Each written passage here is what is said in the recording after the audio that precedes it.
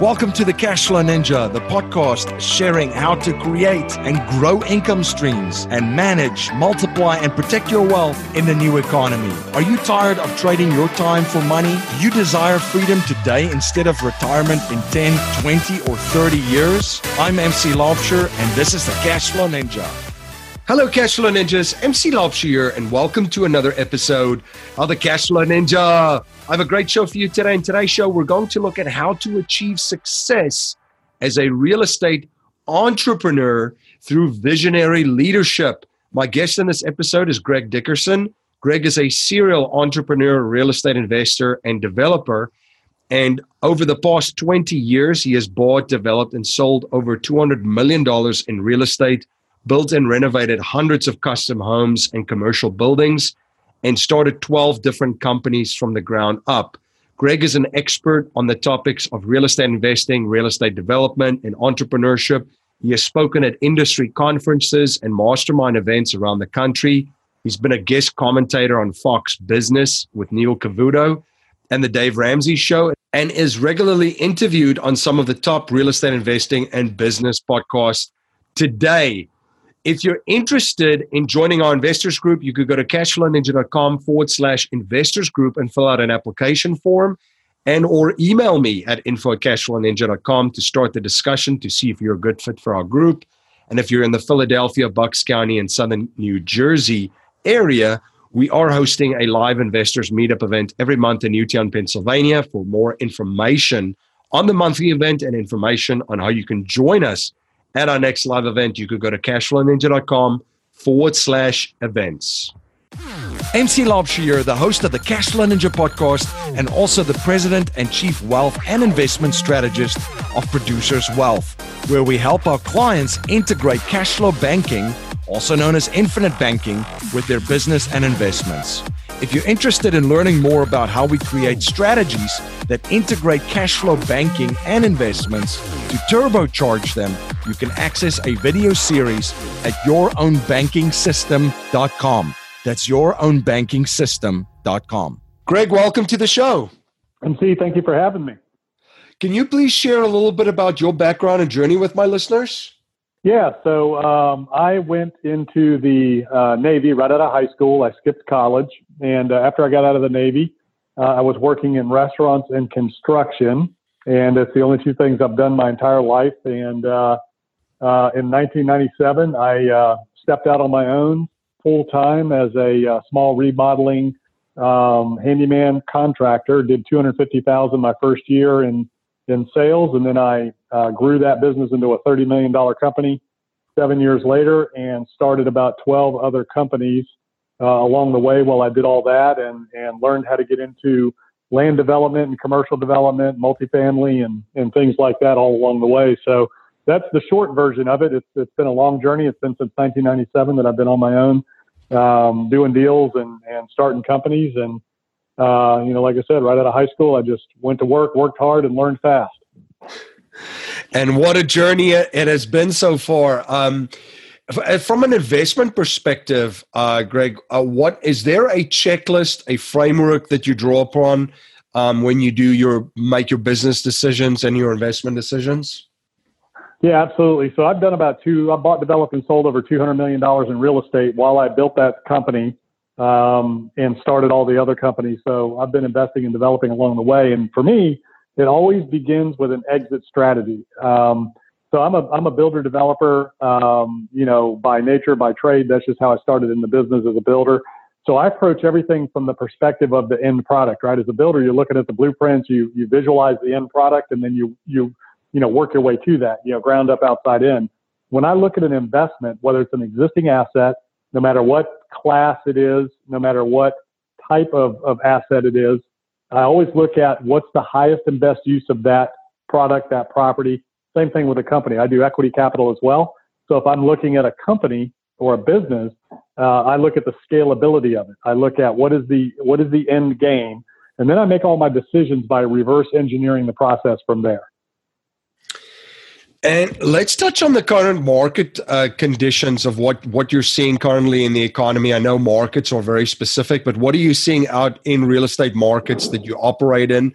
as far as where we are in the economic and asset cycles? So I'm primarily active in the Southeast, from Florida up through the Carolinas into Virginia, up into Northern Virginia around D.C. into Maryland, Pennsylvania. So I kind of stay in that area of the Southeast region. Probably Maryland's as far north as I'll go.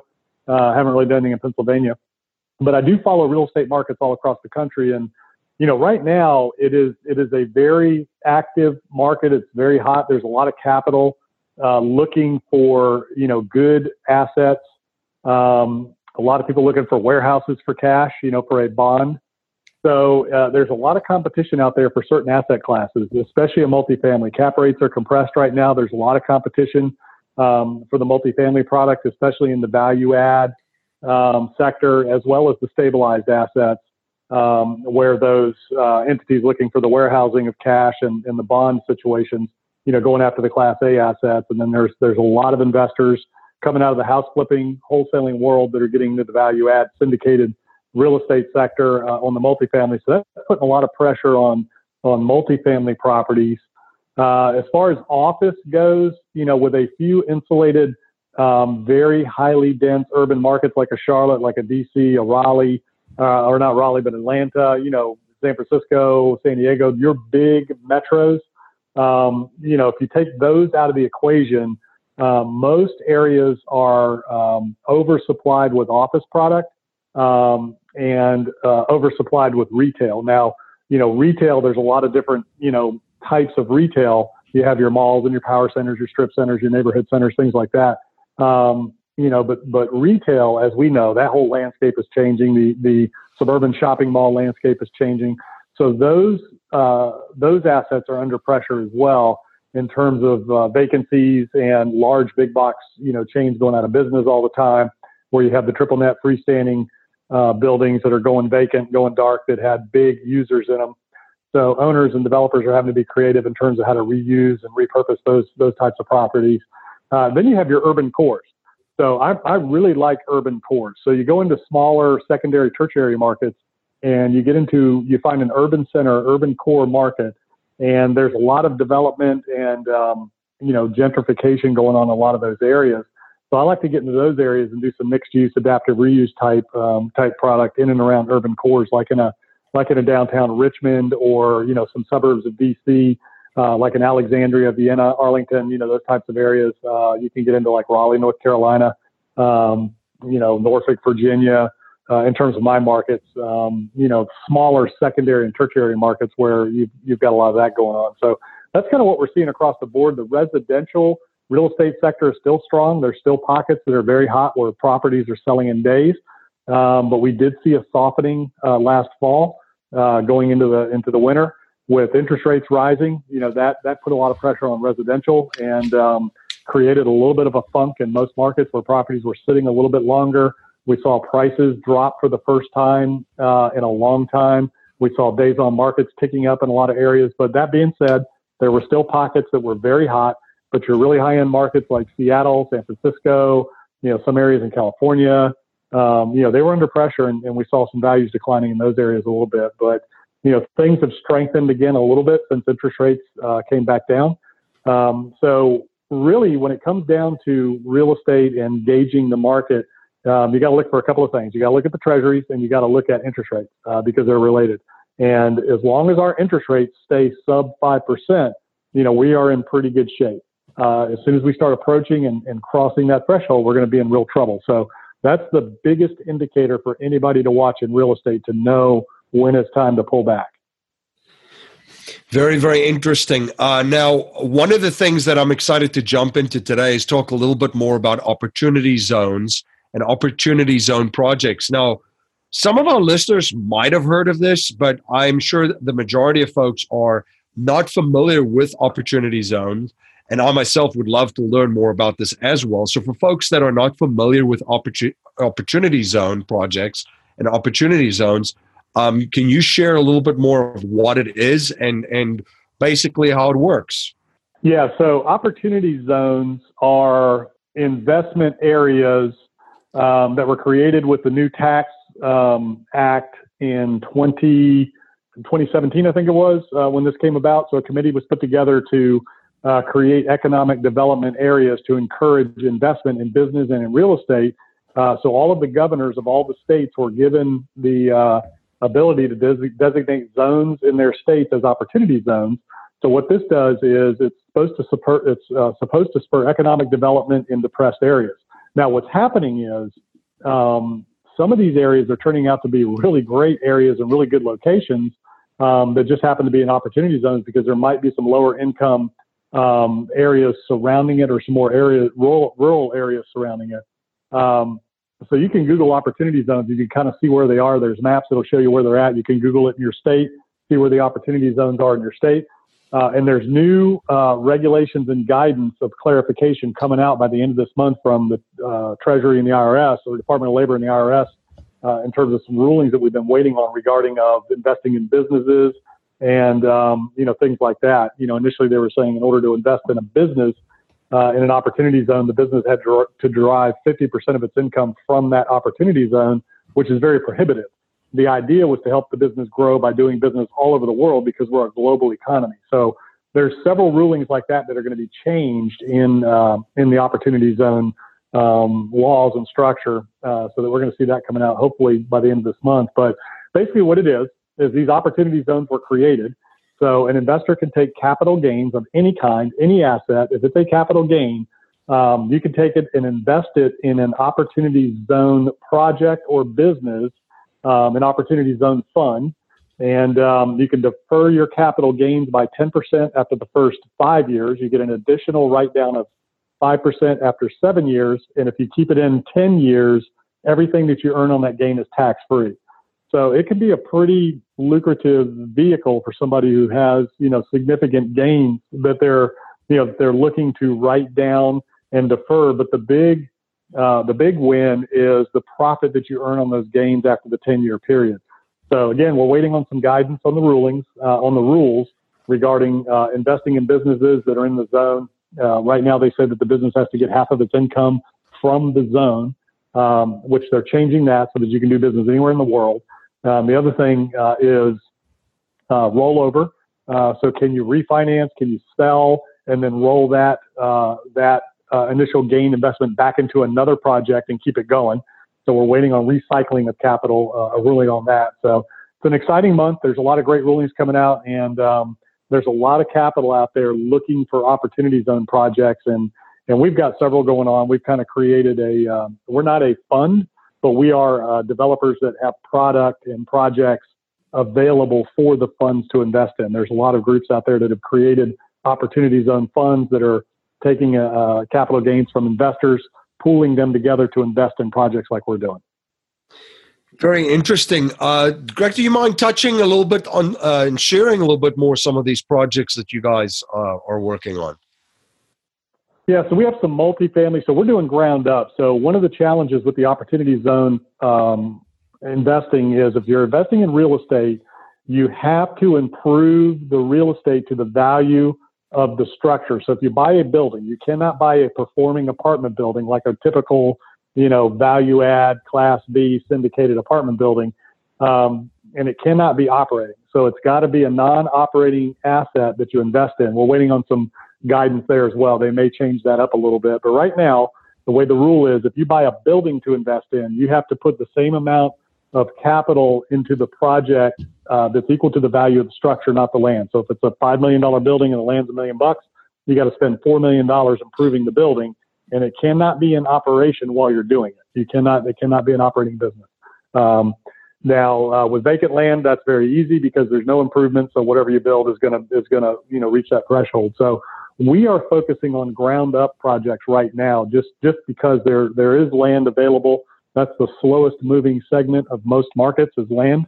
And we found some really good lots that just happen to be in opportunity zones. And we're doing some multifamily projects, 300 to 400 unit ground up multifamily projects, $30 to $40 million projects. And we've got some hotels that we're doing ground up in the 15 to $30 million range, 90 to 100 keys on some of the projects. On the mid scale, we've got some upscale select serve hotels that are in the $20, $25 million range. that are about 132 keys in different markets throughout the Southeast. So we're kind of focused on that right now, and we are trying to create great opportunity projects for the Opportunity Zone funds to go into. Again, we've got some really good sites that just happen to be in the Opportunity Zone, but they are great sites on their own and would stand alone on their own as an investment with the Opportunity Zone set aside. So that's one real key is, the Opportunity Zone projects. You cannot rely on the Opportunity Zone enhancements in order to make that project work. It has to be a great project already on its own merits that meets the pencil as is, and then the Opportunity Zone just becomes icing on the cake, right? So I had a friend of mine that went to a seminar and said he put a name tag on and said, I have capital for Opportunity Zones. And he said 100 people came up to him just pitching him all kinds of deals that were just horrible because they thought it was like a tax exchange, right? So Opportunity Zone money is not stupid capital like 1031 exchanges can be. Sometimes people will overspend for 1031, but we are not seeing that with Opportunity Zone. So they have to be good projects first, then the Opportunity Zone is just added benefit and icing on the cake that makes it a really, really great project. You're listening to the Cashflow Ninja, the show helping people all over the world create monthly cash flow and achieve freedom today, not in 10, 20, 30, and or 40 years. This is the show where cash is not king, but cash flow is king. We will be right back after a word from our sponsors. My friend Dave Zook says you can be conventional or you can be wealthy. Pick one. Dave and his team at The Real Asset Investor have syndicated many successful real estate and ATM projects over the last decade. Now his team has an exclusive opportunity for investors in the coal space. Do you want to be part of an energy project that takes conventional coal and cleans it up by extracting liquids while releasing almost zero emissions? The sale of these liquids can produce strong double-digit cash flow and aggressive tax benefits against ordinary income, all while using America's #1 most plentiful resource in a responsible, efficient manner. Now that's non-conventional. For more information on this exclusive opportunity, you can visit therealassetinvestor.com or contact the Real Asset Investor team at info@therealassetinvestor.com. Are you having a hard time finding great investment properties? Unfortunately, the best deals are rarely found locally. Successful investing begins with the right properties in the right markets. Norada Real Estate provides everything you need to invest in the best deals across the United States. Our simple, proven system will help you create real wealth and passive monthly cash flow. Learn how to find the best deals by downloading your free copy of The Ultimate Guide to Passive Real Estate Investing at noradarealestate.com. That's NORADA realestate.com. You're listening to the Cashflow Ninja, the show helping people all over the world create monthly cash flow and achieve freedom today, not in 10, 20, 30, and or 40 years. This is the show where cash is not king, but cash flow is king. Now let's return to our interview. What has been some of the secrets to the management success that you've had with all of these projects in different niches too? You have one in multifamily, there's one in the hotel space. What's been some of the success regarding just the overall management and the teams with these projects? So for me, I'm very fortunate. I started a long time ago. I've been in the business, 1997 till now. So how many is that? 22 years that I've been building and developing, and I've done everything, every asset class except a hotel. This is my first foray into the hotel development business. I've torn hotels down and I've renovated them, but I've never built one from the ground up. And I don't do them as a builder. So what I am is I'm a leader. I'm a delegator, motivator. I'm a coach, right? So I find great operators. I put that team together. I'm the visionary. I'm the one who creates the opportunity. And then I put the best team together and I lead that team to success, to the end zone.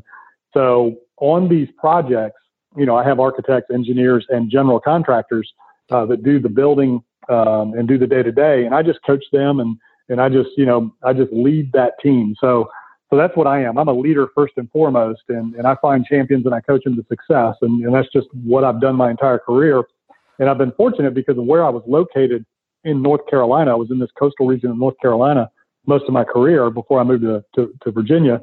And I got to meet a lot of people, a lot of developers that were going down there buying beach houses and doing things. And they were in all different asset classes. I met people that did nothing but shopping centers, grocery anchored shopping centers. I had one real good friend that was nothing but storage facilities and apartments. Another guy was gas stations and car washes. Just all kinds of different things. Office sector. I had people that did nothing but office. Some that would do nothing but multifamily. And then you had the developers, like me, that did a little bit of everything. Land, raw land, which I've done, subdivision development, mixed use subdivision developments, retail centers, office, apartment, just different things. So when you're narrow in your market or your region, you have to be broad in your asset class. And if you want to be focused on an asset class, then you need to be broad in your market, right? So if you want to do nothing but syndicate apartments and that's all you want to do, you're going to have to look all over the country and internationally if you feel comfortable going internationally. But if you're going to say, I just want to be in the Southeast region, then you got to kind of be open to, other asset classes in order to maximize your time. So I'm a multitasker. I'm very efficient. I have no backlog in my life. I take care of everything as it comes in. So I have the ability to manage a lot of different teams because they're managing the day to day. So what I'm doing is I'm at the 30,000 foot view, tracking teams of very qualified, highly qualified, very professional, seasoned, experienced operators at their levels, the architects, the engineers, the general contractors. And then we have third-party management companies for all our assets. So I don't manage anything. I'm an asset manager. I'm a human resource manager. So I manage people and I manage assets and I lead people to the finish line. So that's just kind of how I'm wired. And like I said, as I've developed my career over the years, I started with real small businesses, real small projects, and I just kind of scaled up over the years. And, it's just kind of how I'm wired. I think it goes back to my restaurant training in terms of being able to multitask and do a lot of different things at one time. It kind of got built into me at a young age. Absolutely. And that's so many great points you just made there.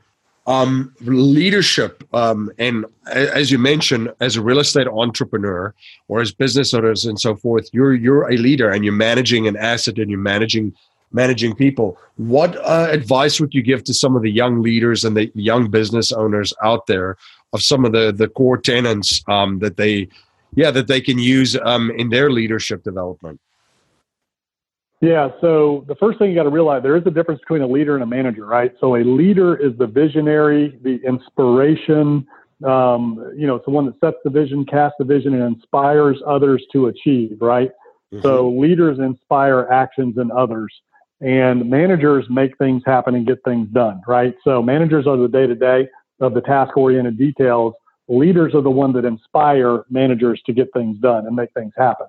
So from a leadership development standpoint, the first thing you got to realize is the leader sets the pace of the pack. The leader is the one everybody's looking at, and it's not so much what you say, it's what you do. So the leader sets the pace of the pack. Everybody's watching that leader. So you got to remember that at all times. The leader is there to serve everybody in that organization, whether it's your clients, customers, your team, your vendors, your employees, whatever there is in your organization, even all the way back, into your home.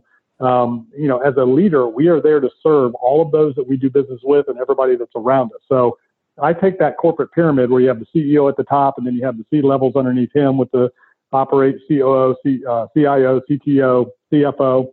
Underneath them, you have the presidents, then you have your vice presidents. So if you envision that pyramid with the CEO at top, I flip that upside down. And I've always looked at it as an upside down, leadership from the bottom up. And I've always put myself as the CEO at the bottom of that pyramid because it's my job to give everybody what they need to be successful. I have to give them the vision, and I have to give them the inspiration in order for them to achieve. But then I've got to give them the tools, training, systems, and support to be successful. And most importantly, I've got to give them that clear direction in no uncertain terms exactly what I expect and when. And then I've got to measure that performance and hold them accountable. So as a leader in every aspect of that organization, if you're a leader, it's up to you to provide what everybody needs at every layer of that organization to be successful. And the most important thing in that component, beyond the tools, training, systems, and support, is that clear direction. You got to cast that vision, and you've got to give them a clear direction of exactly what you expect from them and when. And then you got to measure that performance and hold them accountable. And that's one of the hardest things for leaders to do is to really, nail that down and have that accountability with people. A lot of leaders have trouble delegating. They just don't want to tell people what to do. And then if a goal is not met, they don't quite understand how to handle that situation. And when I say hold people accountable, it doesn't have to be confrontational or uncomfortable.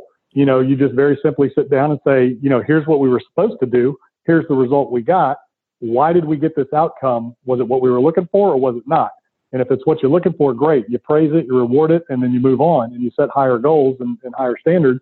If you didn't meet the goal that you were after, then the first person you got to look at is yourself. Because as the leader of that organization, every failure, every situation where you do not achieve the desired outcome, you've got to really openly and honestly look at that and evaluate, why did I not get what I was looking for?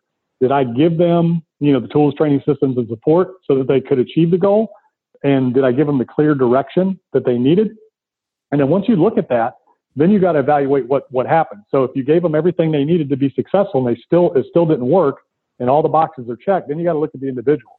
And you got to say, well, do I have a can't do or do I have a won't do? So if you've got a can't do, then there's training, right? So if somebody cannot do something, then that's a training situation and you just work that out and you train them and, you give them the support they need. If you've got a won't do, there's nothing you can do but get rid of them, and you got to get rid of them quick. And hopefully you can discern that in the recruiting, hiring, and training process so that you can separate that out and not get a won't do in your organization to begin with. That all goes down to, hiring people and the interview process and trying to discern the competencies of an individual before you hire them. But at the end of the day, you just, sometimes you never know till you get somebody in a position.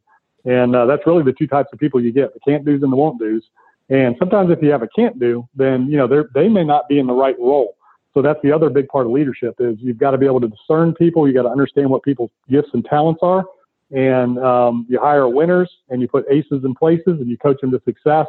The whole adage of, build on strengths and train on the weaknesses and, fill in the weaknesses and things like that.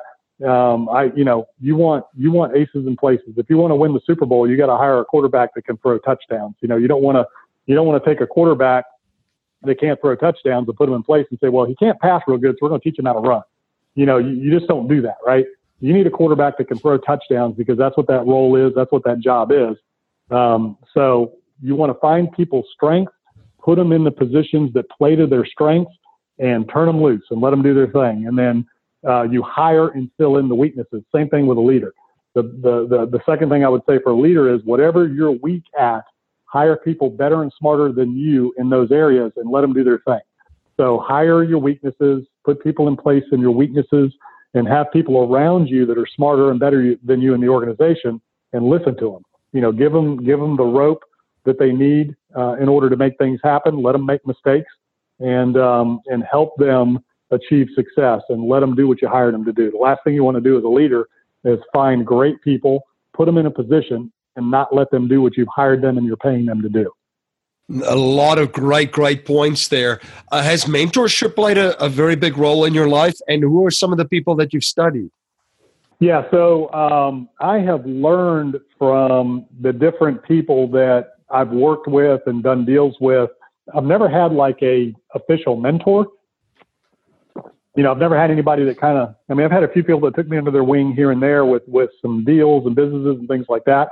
But, my management philosophy comes from the book, The 1 Minute Manager by Ken Blanchard. There's a number of books in that series, The 1 Minute Manager, Putting the 1 Minute Manager to Work, Leadership in the 1 Minute Manager. So that's where my management philosophy comes from of, the tools, training, systems, support, clear direction, leader sets pace the pack, all that kind of stuff. Great management book, best I've ever read. That's the system that I use to build all of my companies and I still use today to lead the teams that I lead. It is the most effective management system and philosophy out there. Then I read High Output Management by Andy Grove, who was the CEO of Intel. And he's got some really great stuff. And then I read Managing by Harold Janine, who was the CEO of ITT, back in the day, and one of the most successful multi-conglomerate CEOs we've ever had. So those books were the formation and the basis of my leadership foundation and philosophy. But, as I said, I didn't go to college, but I am very self-educated, and I've constantly poured into myself over my 22-year career. And even to this day, I don't have one song on my iPhone. Before that, it was an iPod, 80 gig iPod. Before that, it was, a CD player, cassette player, and all that. I've never had music. It's always been books on tape, from CDs to the 80 gig iPod to my iPhone, and even on iTunes right now, I have no music. It's all podcasts. So I listen to podcasts, I watch videos, I read books, and I'm constantly learning, constantly developing myself. So most of my mentors have come from books. I read Rich Dad, Poor Dad. That was the book that opened my mind to having businesses that created cash flow to invest in other assets. That's where I learned that. I didn't know that. Nobody taught me that. Nobody told me that. I read Rich Dad, Poor Dad, and I said, hey, this sounds like a great idea. I've got a construction company. Let me go do a landscaping company. Let me go do an electrical company. Let me go do a painting company. So I had all these companies that were providing cash flow that I used to invest in these other deals. And I also learned, as I grew and started creating relationships and working around other people that were better and smarter than me, I learned that that's what most of these other guys do, is that most of the successful real estate developers and investors that I was around, a lot of them had other companies, and they were using their profits and their cash flow. They weren't putting it back in the company. They were putting it in real estate. And, some companies, depending on the structure of it, reinvesting profits back into the business isn't the best thing to do. It doesn't make the most sense. It's not the highest return on the investment dollar. Sometimes it's better to use it for other things. So that's where I got that idea. And then I read Think and Grow Rich by Napoleon Hill, outstanding book. And then I read The Power of Positive Thinking, Norman Vincent Peale, and both of those talk about masterminds, and they talk about collective wisdom. So the other thing that I've been, even though I haven't had a mentor, not one individual, I have attended seminars, I bought books, courses, all of that, but I've never hired a personal coach or mentor. I've always learned from others by doing deals with them and reaching out to them that way and building relationships. So I got coached and mentored along the way by, joint venturing with people and doing deals with people. So, that's kind of how I've learned. And then I do have some really good friends that I look to that are, more spiritual and personal mentors in that regard. I have had some spiritual mentors that have poured into me over the years, from a faith standpoint.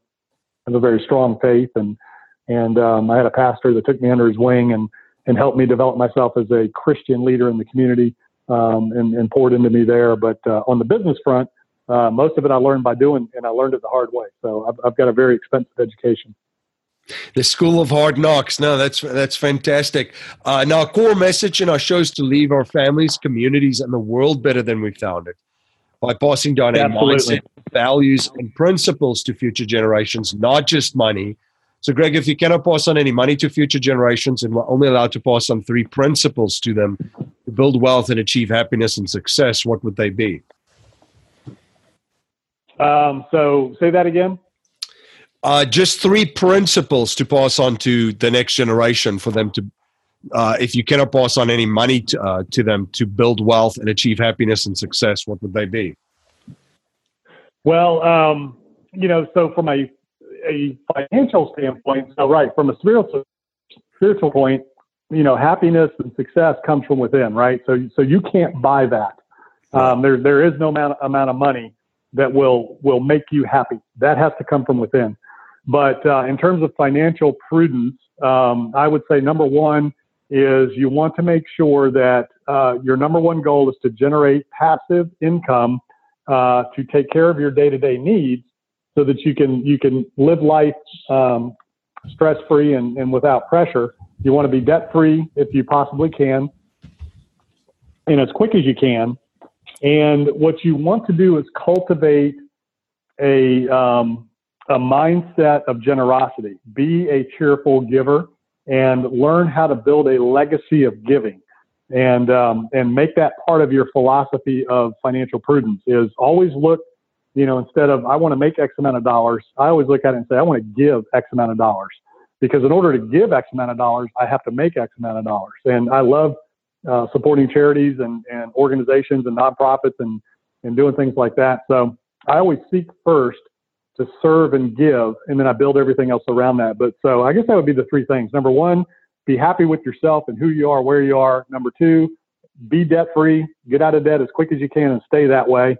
And have an income stream that takes care of your lifestyle so that you're not under pressure, because pressure creates bad decisions. And number 4, make giving part of your legacy. Become a cheerful giver, give regularly, give often, give as much as you can, and teach your family and your kids how to give as well. And, some of the wealthier families out there, at the end of the day, end up creating these foundations, and they get the whole family involved, and they make decisions. Even my kids, I make decisions with my kids where we're going to get money, and I talk to them about it, and I let them be part of it. So those are the 3 main things that I would say. Fantastic, and thank you for sharing them. Greg, where can my listeners learn more about you? Where can they follow you, and where can they reach out? Where can they reach out if they're interested to get in touch with you? Yeah, absolutely. So my website is gregdickerson.com, and all my information is on there. I answer my phone. It's 434-326-3903. That's my mobile phone. And like I said, I have no backlog in my life. I take care of everything as I go along. I'm very efficient and organized. So on my website, gregdickerson.com, all my contact info, email, everything is there. And, feel free to reach out anytime. I love meeting new people and talking. And, I do mentor and coach people, and I'd love to help people any way I can. Fantastic. Well, thank you so much for coming on the show and sharing your journey and your knowledge and providing so much value for my listeners. Every time I have a conversation with you, it's so valuable and I learn so much. So I appreciate you and appreciate you coming on the show. Yeah, absolutely. I appreciate you having me. And, I'd love to anytime. I'm always around. Life settlement investments have allowed financial and banking institutions to not only buy their equity contractually, but also diversify their capital from any economic, market, and geopolitical risk. It's been part of the billion-dollar blueprint followed by institutional investors. And if you're an accredited investor, you can also now participate in this vehicle with enormous growth potential. You can watch an informational webinar presented by one of the premier organizations providing life settlement investments, Penumbra Solutions, at cashflowninja.com/life settlements. Thank you again for joining me on the Cashflow Ninja. If you like what you hear and appreciate what we're trying to build here, please subscribe, rate, and write a review for our show on iTunes and share our show with family, friends, and your network. If you're not a subscriber to our newsletter, you can sign up for our newsletter at cashflowninja.com. I want to thank you for spending your most precious resource with me today, your time. Until next time, my friend, live a life of passion and purpose on your terms.